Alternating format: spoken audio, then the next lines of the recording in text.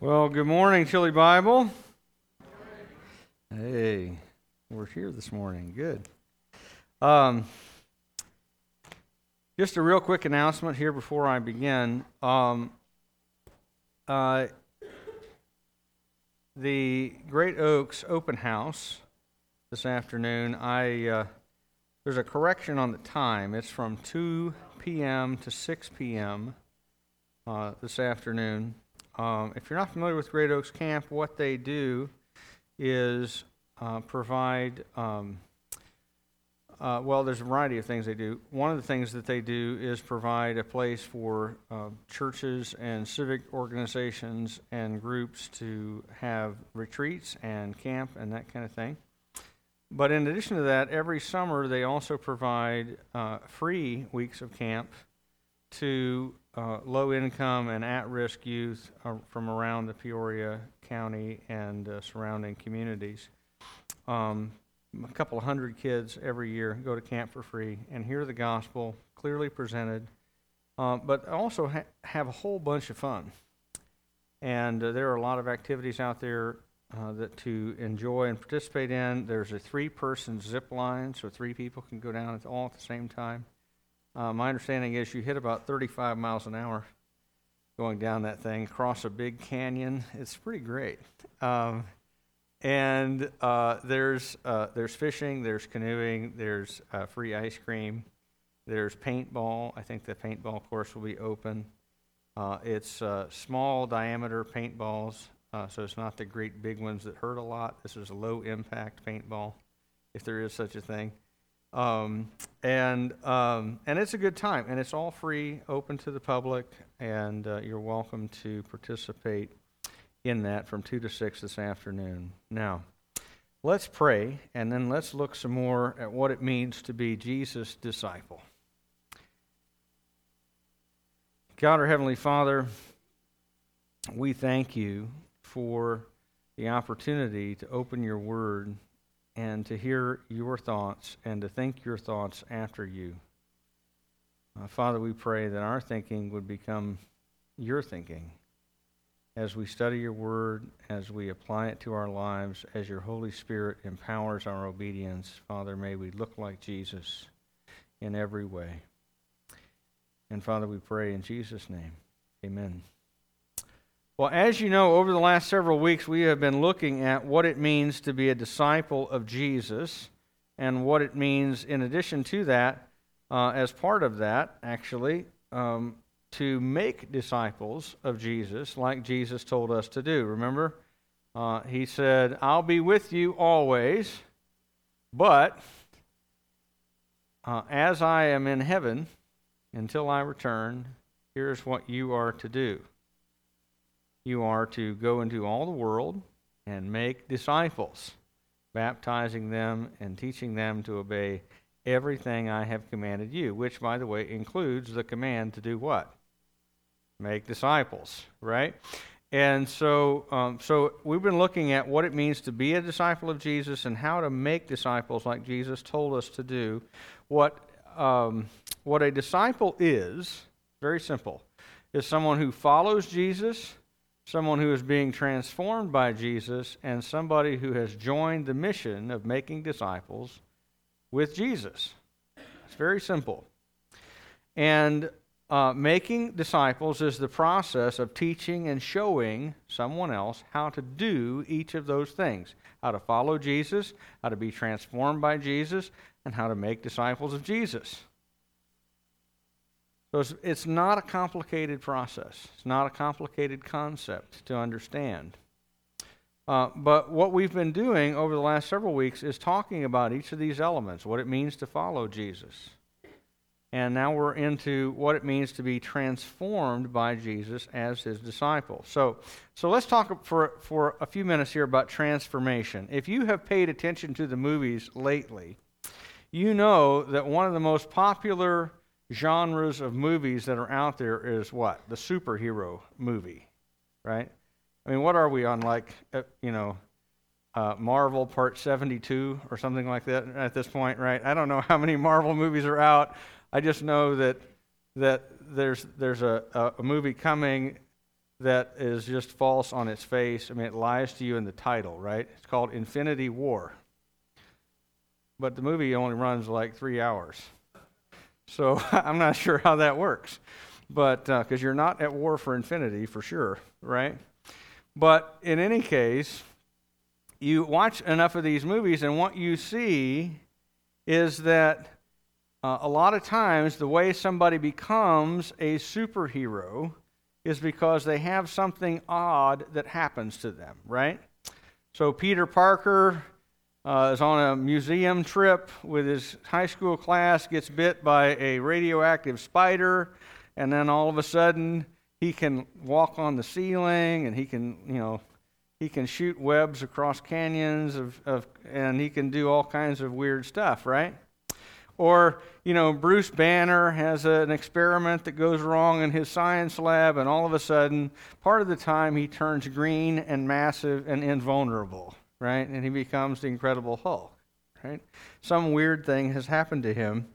You add a few turtles, some radioactive goo, and suddenly you've got wisecracking, pizza-loving ninja reptiles, right? I mean, that was my favorite one growing up, right? I think that was the best.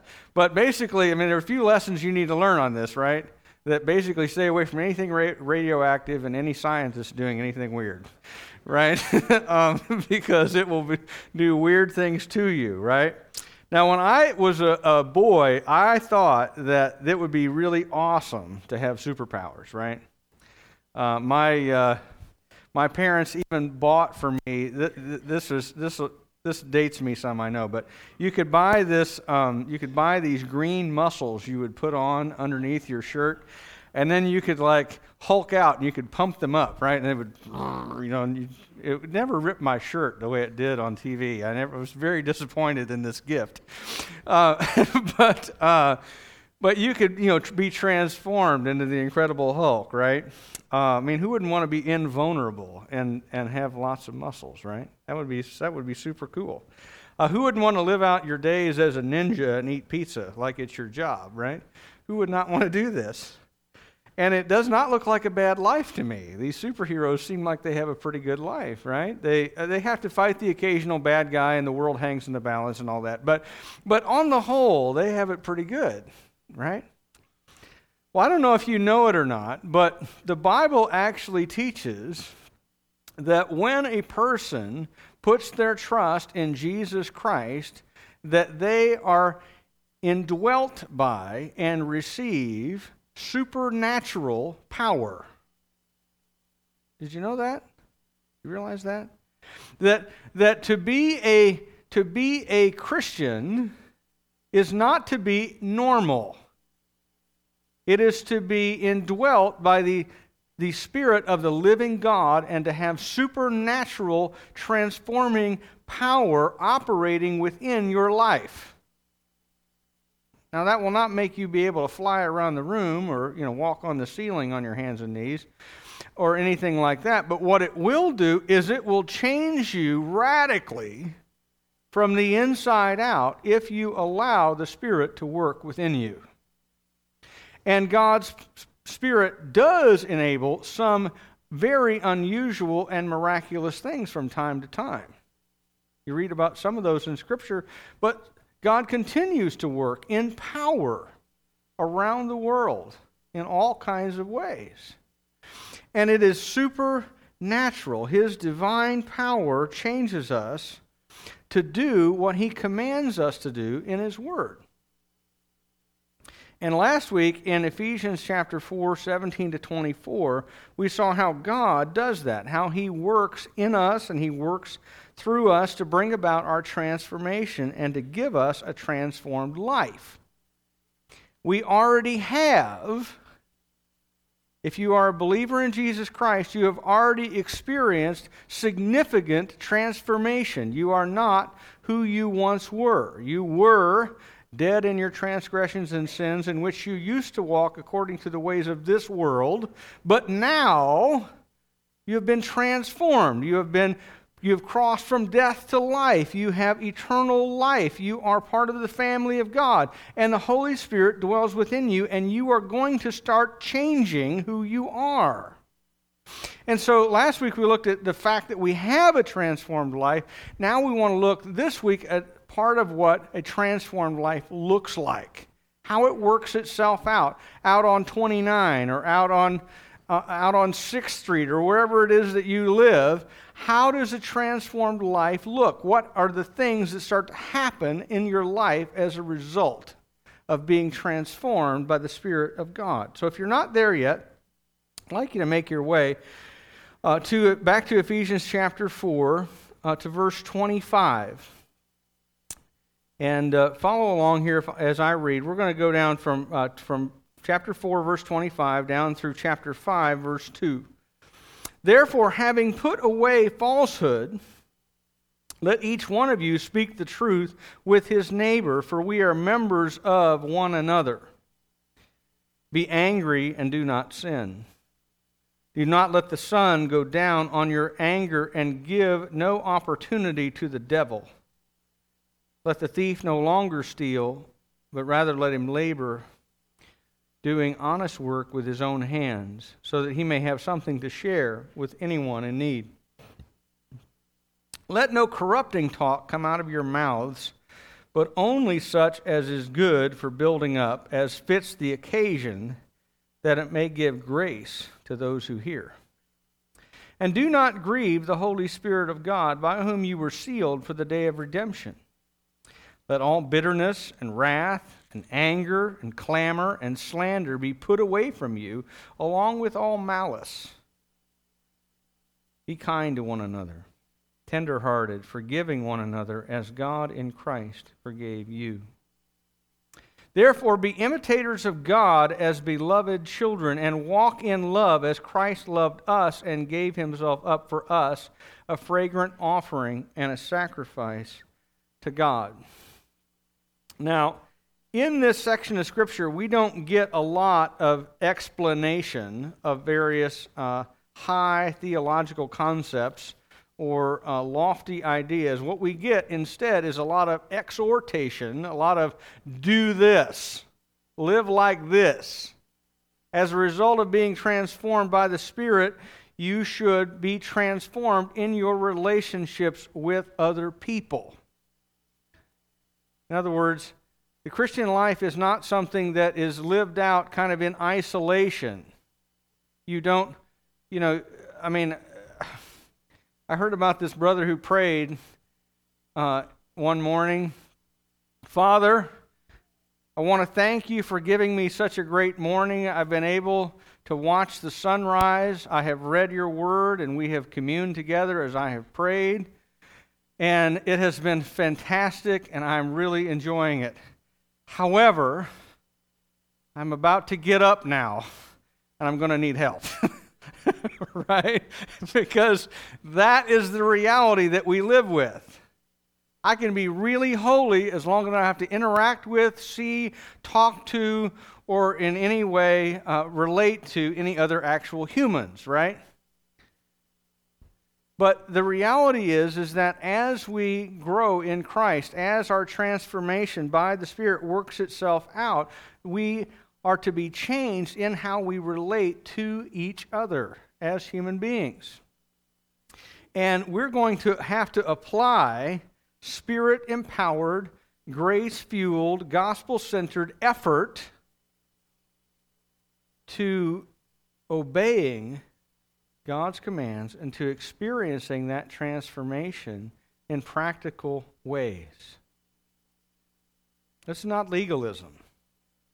That's just basic Christian maturity, that you obey what God says to do. And by the way, I want you to notice something about this text here. Many of these exhortations, if you look at them closely, they all follow a pattern, or many of them follow a pattern. You're first told to stop doing this, and then you're told to start doing this instead, and then you're given a reason why that you should obey God in that way. Now, that's not true in all of them, but it holds in the first one here in verse 25, and the command is to be truthful. Be truthful. I heard something a few months ago that really bothered me. Somebody was going on and on about my truth. Well, my truth is this, and my truth is that, and my truth says that I'm this kind of a person, and all that kind of thing. And I'm like, look, I just wanted to take this person aside and be like, look, I know what you hear on Oprah and all that, right? Read O Magazine or whatever, and she'll tell you that truth is personalizable, right? You can customize it to fit your situation, but that is not reality. Okay, there is truth, and there is falsehood. And there isn't an in-between. You don't get to shape reality to suit you. It's either true or it's a lie. And so Paul says, he's following the pattern here of these commands. He says, put off falsehood, put away falsehood, and put on truth. Speak the truth to one another. It's very much following the pattern that he gave us in verse 22 to put off your old self, and then verse 24 to put on the new self, right? He's giving us examples of what that looks like. Put off, put away falsehood. As unbelievers, a lot of us were prone to lie. A lot of us. Maybe not in areas that we consider to be great big, but we lie. A lot of us lie when we're unbelievers because we fear looking bad more than we fear being bad. Right? And so when somebody confronts us with something that doesn't really put us in a good light, what do?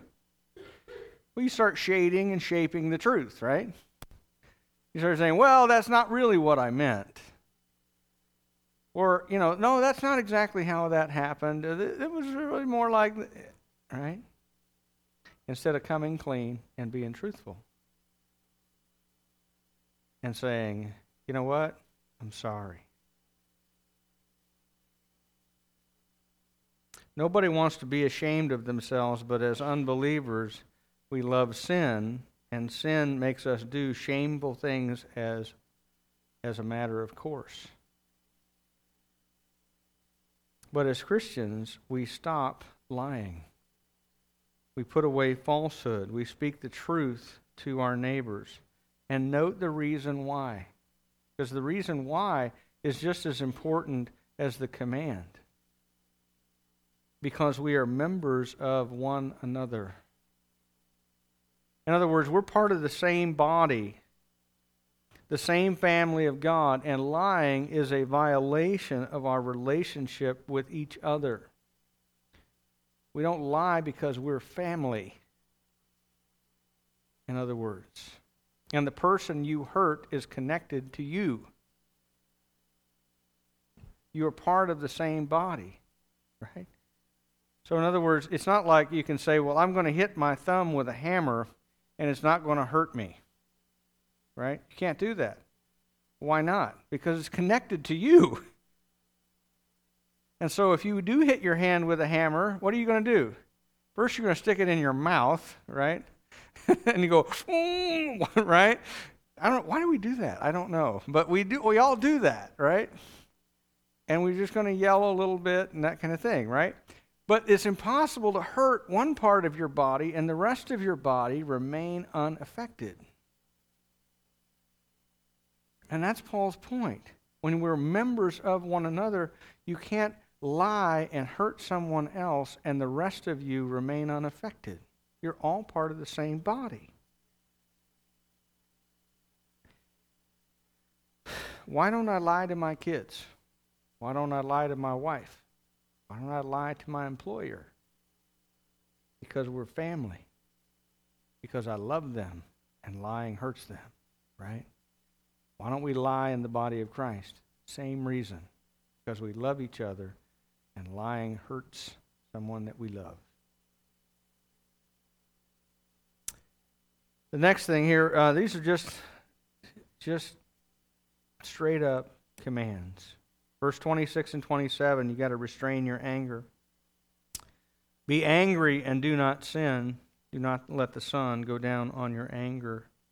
You know, I find that first verse just to be really intriguing. That first sentence right there where it says, be angry and do not sin.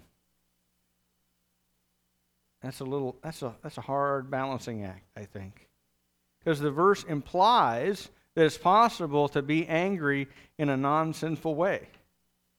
I don't know if I've ever done that, but the verse seems to indicate that it is possible to be angry about something and not be in sin over it. Some things, I think, should make us angry. Where we see injustice, where we see oppression, where we see abuse, where we see these kinds of things, where we see God's name and His ways profaned and mocked, those things should make us angry. But anger easily slides over into sinful rage, doesn't it? Easily. And to do that, we're told, don't let the sun go down on your anger. Now, for me personally, that's probably good practice to take what's meant to be poetic very literally, right? To literally not let the day end and me still be cranked around about something, right? But the idea being communicated here is that you can't cultivate it and feed it and nurture it, and you can't let it fester and go deep into your soul. You deal with the reasons for your anger quickly, in other words, right? You know, sometimes we get angry with somebody, right? And we don't tell them right away. We maybe tell 75 other people, but we don't tell them, right? And we talk about it and we commiserate on it, and it just keeps growing, right? And what had been a relatively minor issue all of a sudden has become this giant pustule in your soul, right? And when you see them, it just is going to all over them, right? And they're like, what's the deal with you? Well, you remember back 18 months ago when you said whatever, and you're like, no, I don't remember what I ate yesterday, right? I sure don't remember an interaction we had 18 months ago, right? The idea is that as Christians, you can't let stuff fester and grow and be fed and nurtured because it turns in on you, right? It's like picking up a rattlesnake by the tail.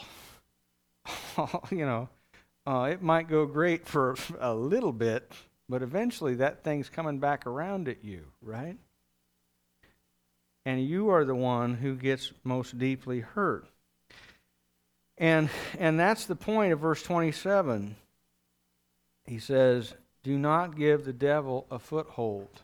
And what he's saying there, this is the reason why you don't do this, why you don't cultivate and nurture anger, and you let it go, is because it gives Satan room to work in your life.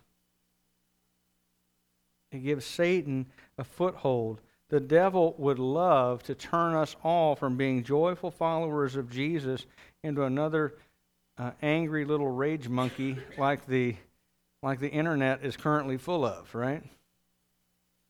You want to see anger on display, get yourself a Twitter account and a few political feeds to follow. It'll cure you of wanting to do that again, right? I got off of my account. I deleted it entirely. Because I found that as I continued to read that stuff and just think about all the things that made me upset, that I just got more and more upset about stuff, right? And 24 hours from now, the news cycle is going to have moved on, but I'll still be cranked. I don't need that. I do not need that in my life, right? And that's what anger allows the devil to do, is just to turn you into just kind of a short-tempered, angry, nasty person who likes to argue and fight. That is not the goal. Amen? Becoming an angry person does not win people to Jesus. There are no rewards given out in heaven for being the most short-tempered, angry, nasty person. They're not there. Don't give the devil a foothold into your life. Don't let the sun go down on your anger, so you don't let anger take over in your life. Don't do it. Verse 28, work hard and be generous. It should go without saying, it doesn't, but it should go without saying that if you're a Christian, you cannot also be a thief. Can't do it. Can't. And I'm talking about any areas, big or small. I'm talking about everything from walking off with the pins from the office to, the grand theft, right? A Christian should not be a thief. Instead, he should work hard. Work hard. Whatever your job is, if it's honest work, it is honoring to God. Whatever it is. If you drive a snowplow, you can honor God in that. If you teach kids, you can honor God in that. If you work in an office, you can honor God in that. If you cut grass for a living, you can honor God in that. If you fix cars for a living, you can honor God in that. Whatever your job is, if it is staying home and raising your children, you can honor God in that. All of these things and many more are honorable professions, right? And the goal is not just to make money for yourself. Because what's a thief do? What's his motivation for stealing? I want something I don't have that you've got, and I want it for me. Right? And a lot of people go to their jobs exactly that way. Almost like a thief. Not because they want to steal from their office or their employer or whatever, but they go for them. I've got to get this job so I can make money, so I can pay my bills, so I can buy my stuff at my house, that I can have my life be the nicest it can be. And our motivation is not to be the satisfaction of our own desire merely. Because do we all need stuff? Yeah. A certain degree of it, yes, we absolutely do. But the idea is that you work hard so that you can be generous with other people. So that the focus of your universe is not simply yourself. It says so you can have something doing honest work with your own hands so that, here's the reason, you can have something to share with anyone who is in need. Your job is not just meant to provide for you. It's meant to provide resources to be a blessing to other people as well. Is that a good testimony, by the way? Is that a good testimony? I mean, when you hear about somebody who has died and they say about them, that guy would give you the shirt off of his back. People look down on that guy, or are they elevating him? Right? What does more credit to the name of Christ? Somebody who makes a lot of money and spends it all on themselves? Or someone who makes less money and gives a bunch of it away? The answer is obvious, isn't it? That our lives are not meant to be turned in toward us. They're meant to be turned out toward other people. And to be transformed as a Christian is to live in a way that your life is a blessing to other people. Going on with that same thought on a different way, verse 29. Let no corrupting talk come out of your mouth, but only such as is good for building up, as fits the occasion, that may give grace to those who hear. A transformed life includes what is coming out of our lips. There shouldn't be any corrupting talk. Your translation may render it something like this. It may say something like, let no unwholesome word come out of your mouth. The idea here is not simply that we should stop cussing, although if you are a Christian and you do curse, you should stop. Okay? But the idea is more than that. That's part of it, but it's bigger than that. It's, because what comes out of our mouth is just one manifestation of what's in our heart. And so if you want to deal with your lips, you got to deal with the issues in your heart. And corrupting talk, it includes all kinds of evil speech, all kinds. So not just cussing as an example, but also harsh criticism, also dirty jokes, also innuendos, double entendres, verbal bullying. You ever know somebody who's just, every time you see them, is just beating somebody down with their mouth? How much fun are they to be around? When you hear that, do you think, well, there goes a follower of Jesus? Right?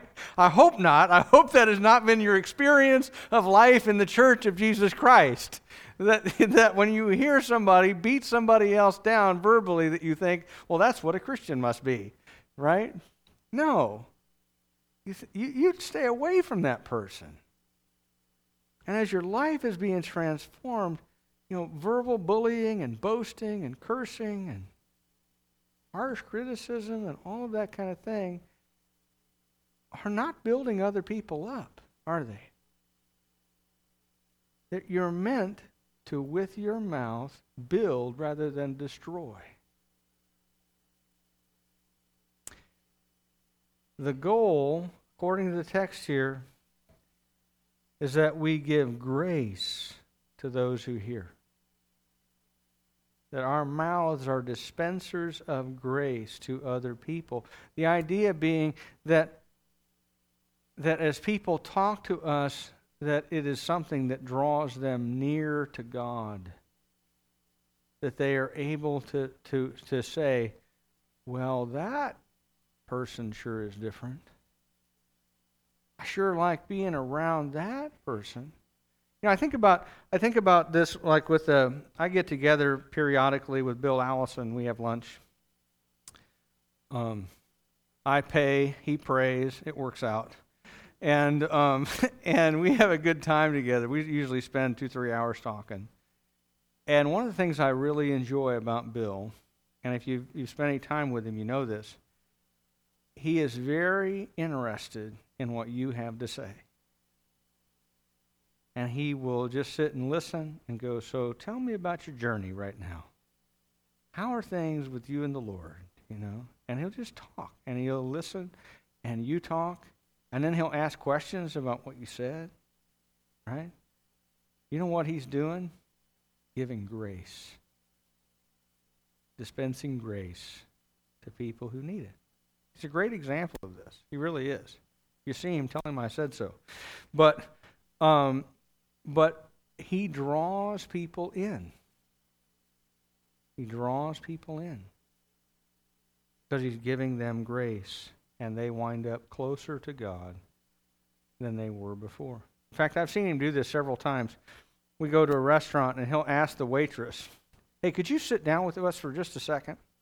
Because, he's a pastor, and I'm a missionary, and we'd like to pray for you about whatever's going on in your life. And you'd be shocked, the number of these waitresses that will just sit down and be like, well, as a matter of fact, let me tell you about it, right? And we just have a moment right there and pray for this person.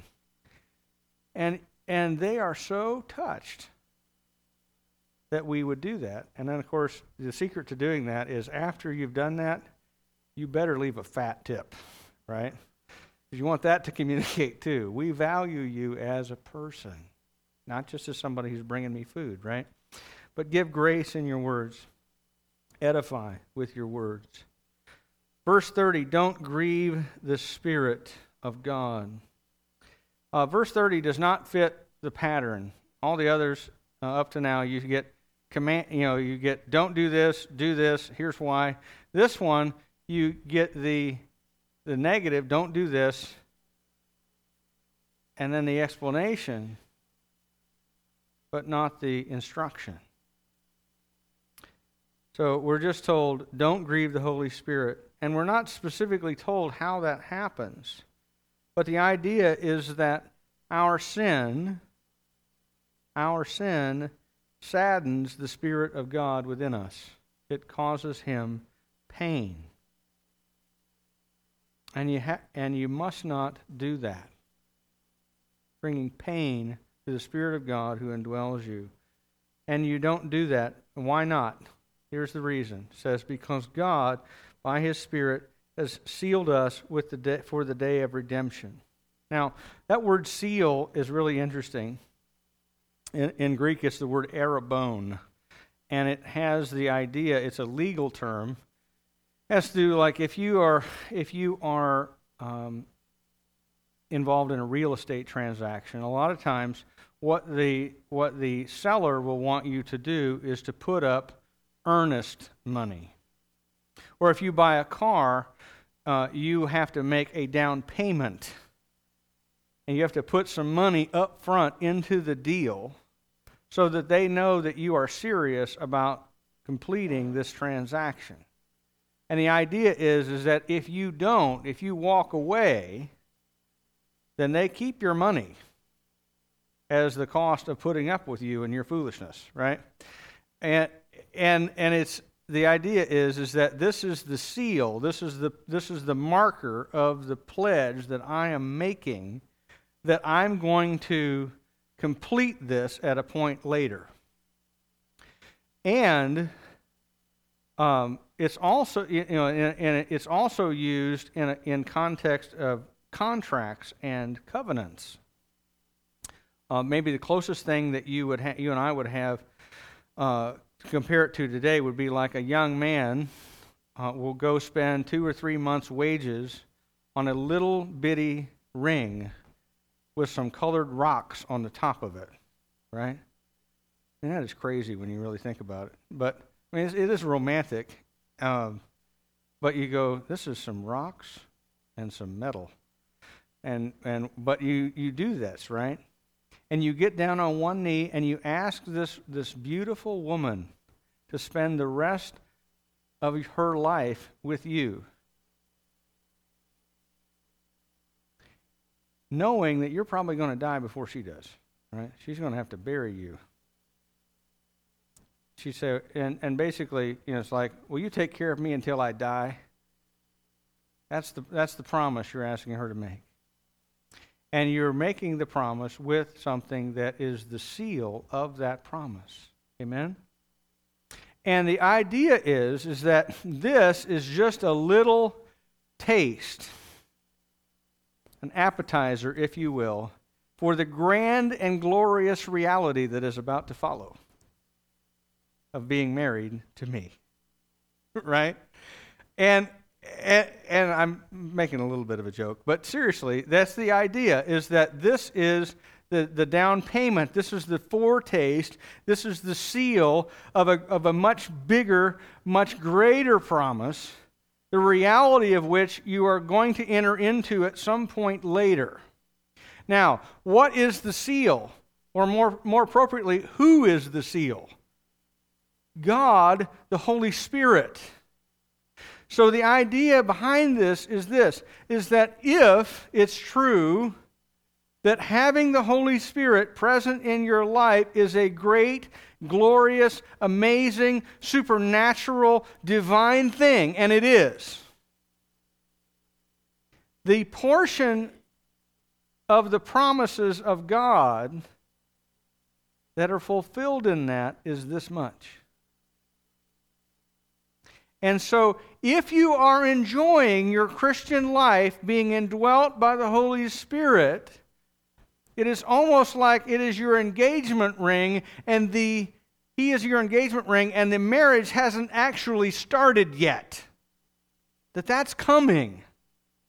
And so if this is a good and a grand and a wonderful reality that we have the Holy Spirit within us, and there is something much better coming, we will actually have much better communion with God one day than we enjoy even now.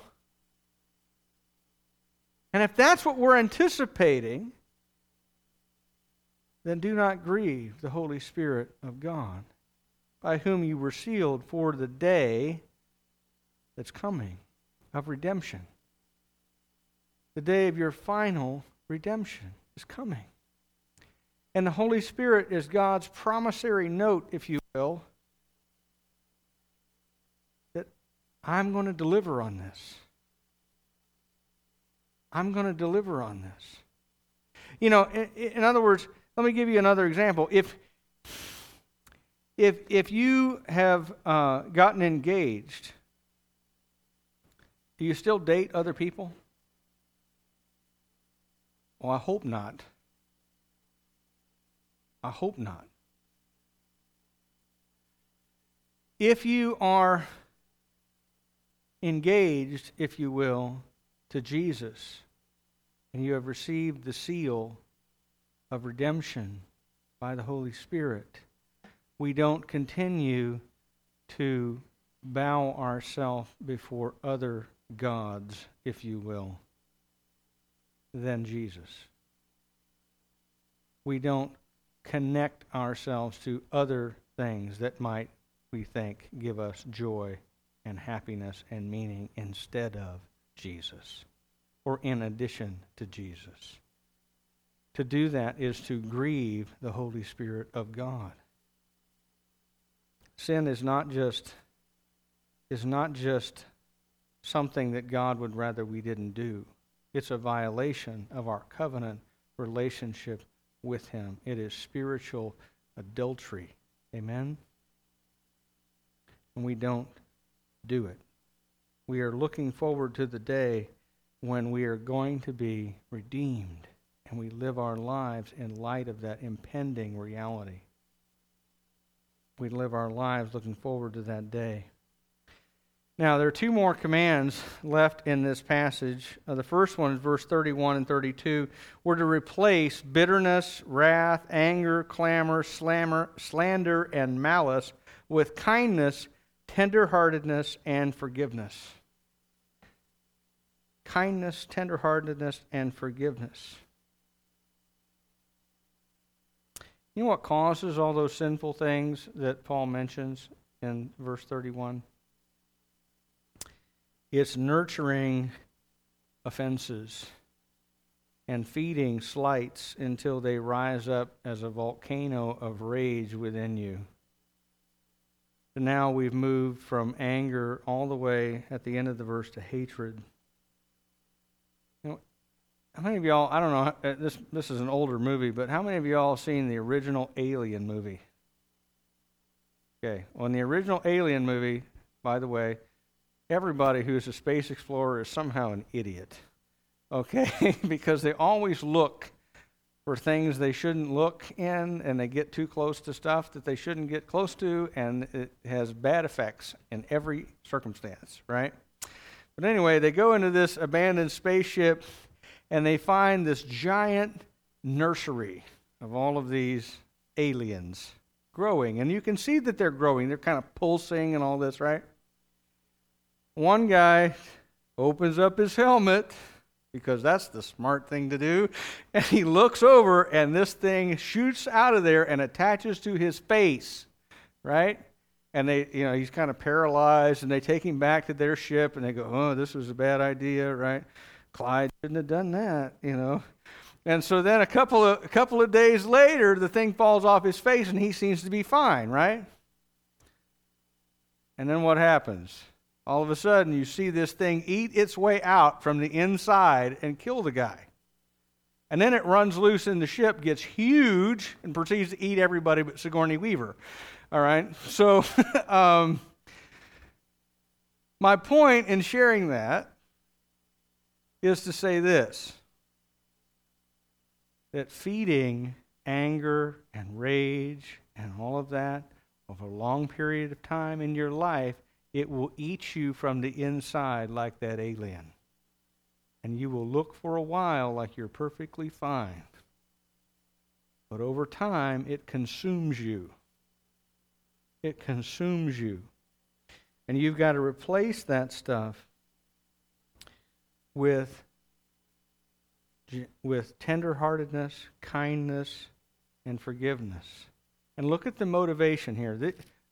God is so good. He tells us how to do that. How do I become a kind and tender-hearted person? How do I become a forgiving person? He tells us there at the end of the verse, as God in Christ forgave you. See, if I focus on all of the ways that people have hurt me, slandered me, injured me, hated me, etc., guess what I become? Become just like them. Become just like the thing that I hate. But if I focus on, instead, what God has done in me and for me and through me, I become kind and tender-hearted and forgiving. Because grace covers a multitude of sin. One of the greatest parables Jesus ever told is this one. He talked about, it's called the parable of the unforgiving servant. It's in Matthew chapter 18, if you want to read it. And what happens is that it says, a king had a servant who owed him 10,000 talents. Okay? A talent, if you're curious, is a weight, about 75 pounds. So 10,000 talents was a weight measured in gold. Okay? So take 75 times 10,000 times the price per ounce, and you get somewhere in the neighborhood of about $8 billion. Okay? How many of y'all are working off an $8 billion debt? Right? Maybe you put in a little overtime, work some weekend shifts, right?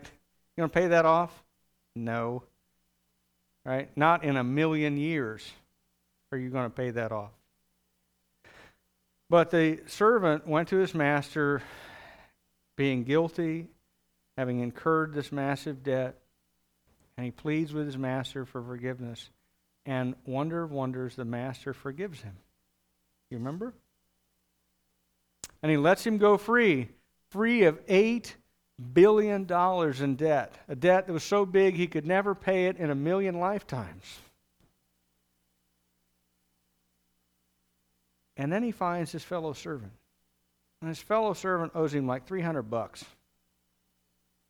And he grabs a hold of him by the throat and he says, "Pay me what you owe me."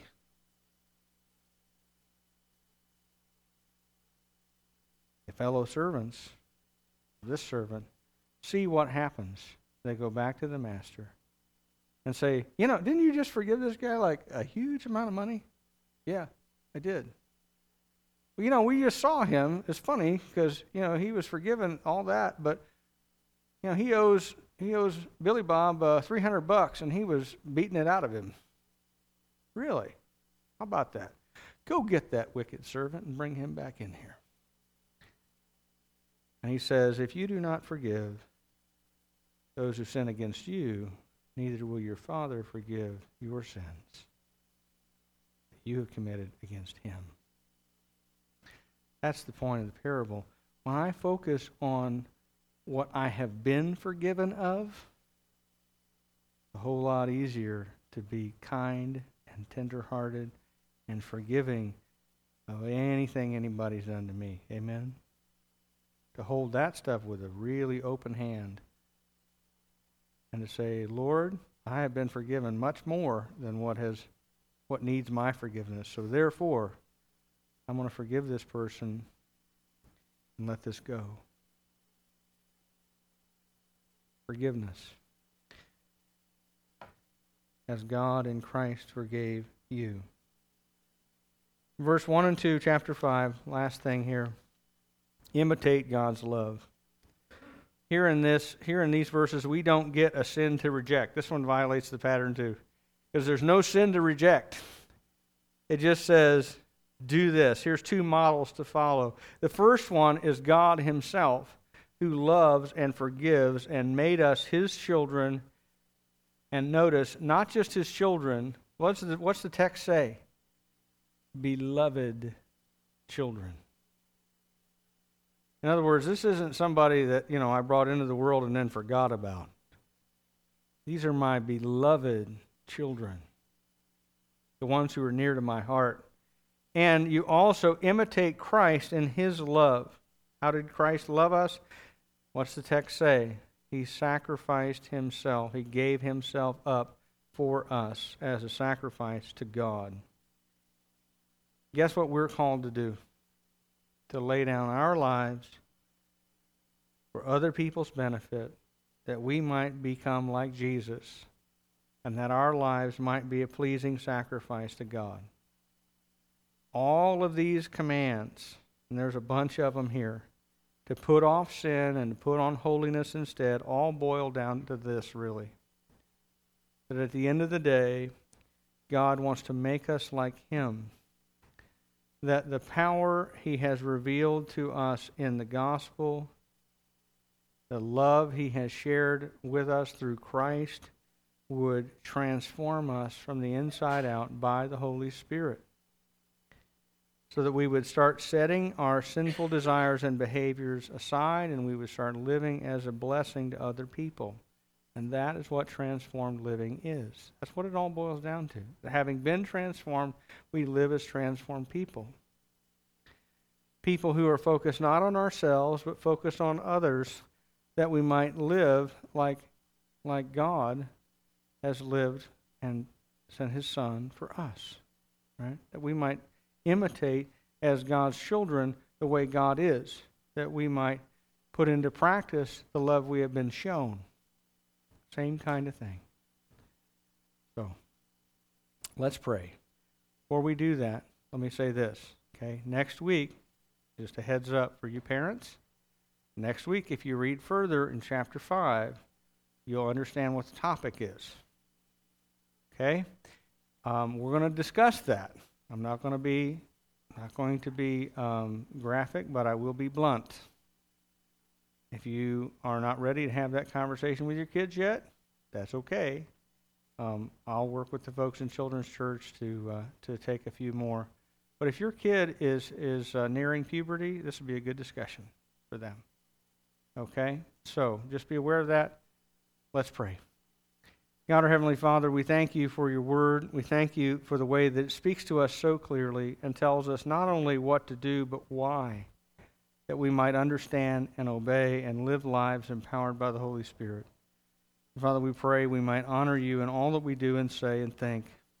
In Jesus' name, amen.